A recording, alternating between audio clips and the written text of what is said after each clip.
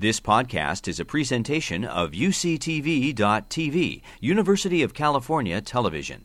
Like what you learn? Help others discover UCTV podcasts by leaving a comment or rating in iTunes.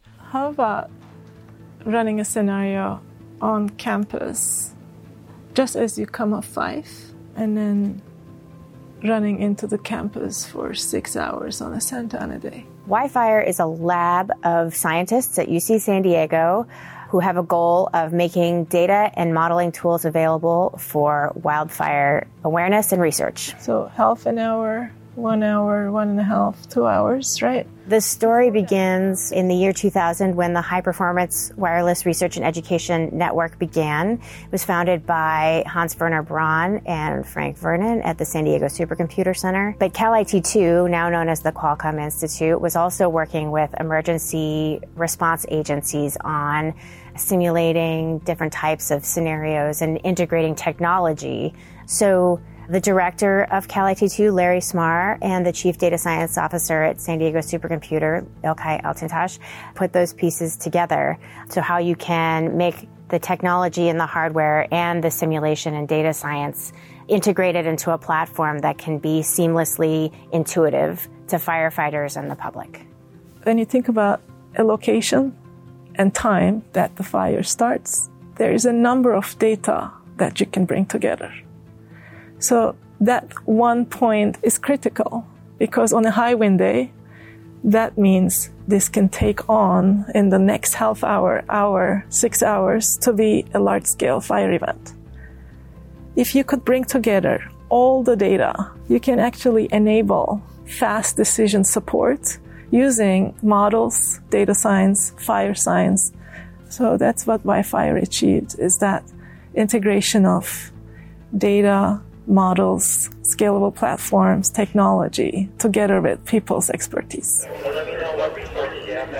Field resources initially are very limited. We'll run a model, the initial model, here from the center, and with the capability of the program, we can put it in a shared file. I could take a picture of the screen, whatever means possible to be able to get it to those initial decision makers that are out in the field, because they're making decisions on what's a realistic containment area for this fire, if at all possible? Where are we going to be able to stop it? So then how do you begin to start to prioritize your structure protection? How do you begin to prioritize your evacuation needs? How do you begin to prioritize what communities you need to do alerts to and start letting people know at 1 or 2 in the morning that, hey, you got a fire in your area, we need you to wake up and start paying attention to some local media for some information. We built the WIFIRE platform to be as intuitive as possible, so you can turn on weather stations and see which direction the wind is blowing and how hot it is. You can see the different vegetation types, and you can see where the city is. And you can also open up the web cameras from HPREN and Alert Wildfire and take a snapshot of those cameras and see what the weather looks like.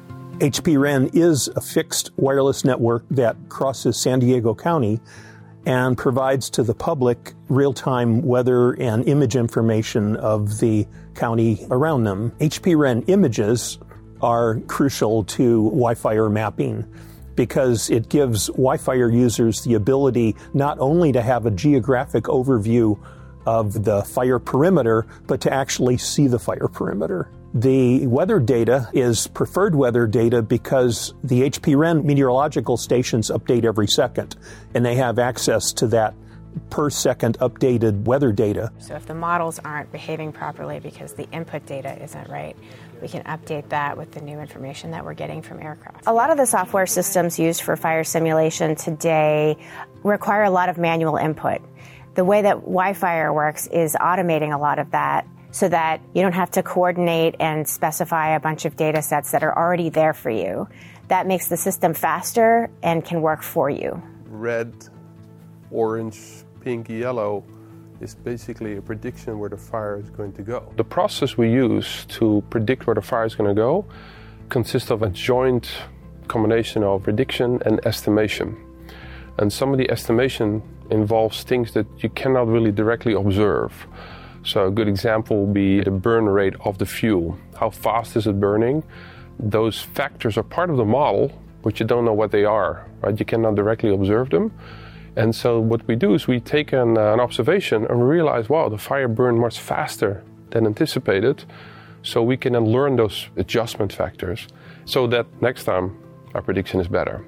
People from all over California during the last couple of years, every single big fire, they come and find the system.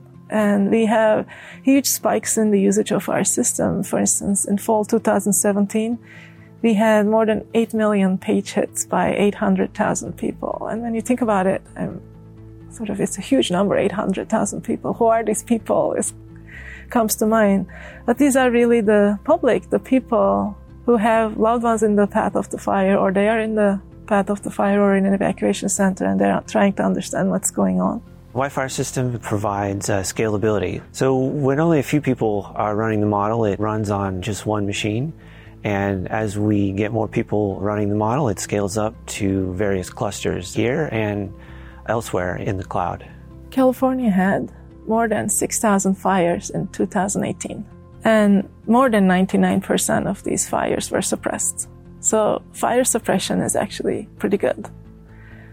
What's changing is the conditions these fires happen. We have stronger winds. We have a big fuel buildup, which is the vegetation that burns. So when a fire happens now, we are seeing all kinds of new behavior. So these 40, 50, or sometimes even a handful of the biggest fire evers, or this fire is uncontrollables, or we don't understand this behavior, or we've never seen this behavior before type of fires are happening because there's something new going on. And you can't model those fires with the understanding that you bring about previous or past fires.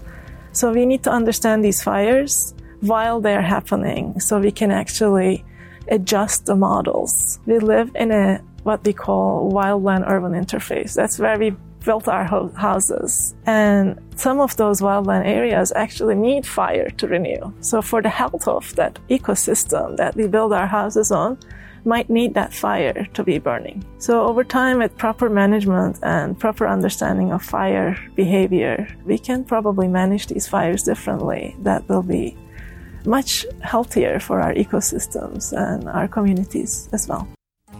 You've been listening to a podcast by University of California Television.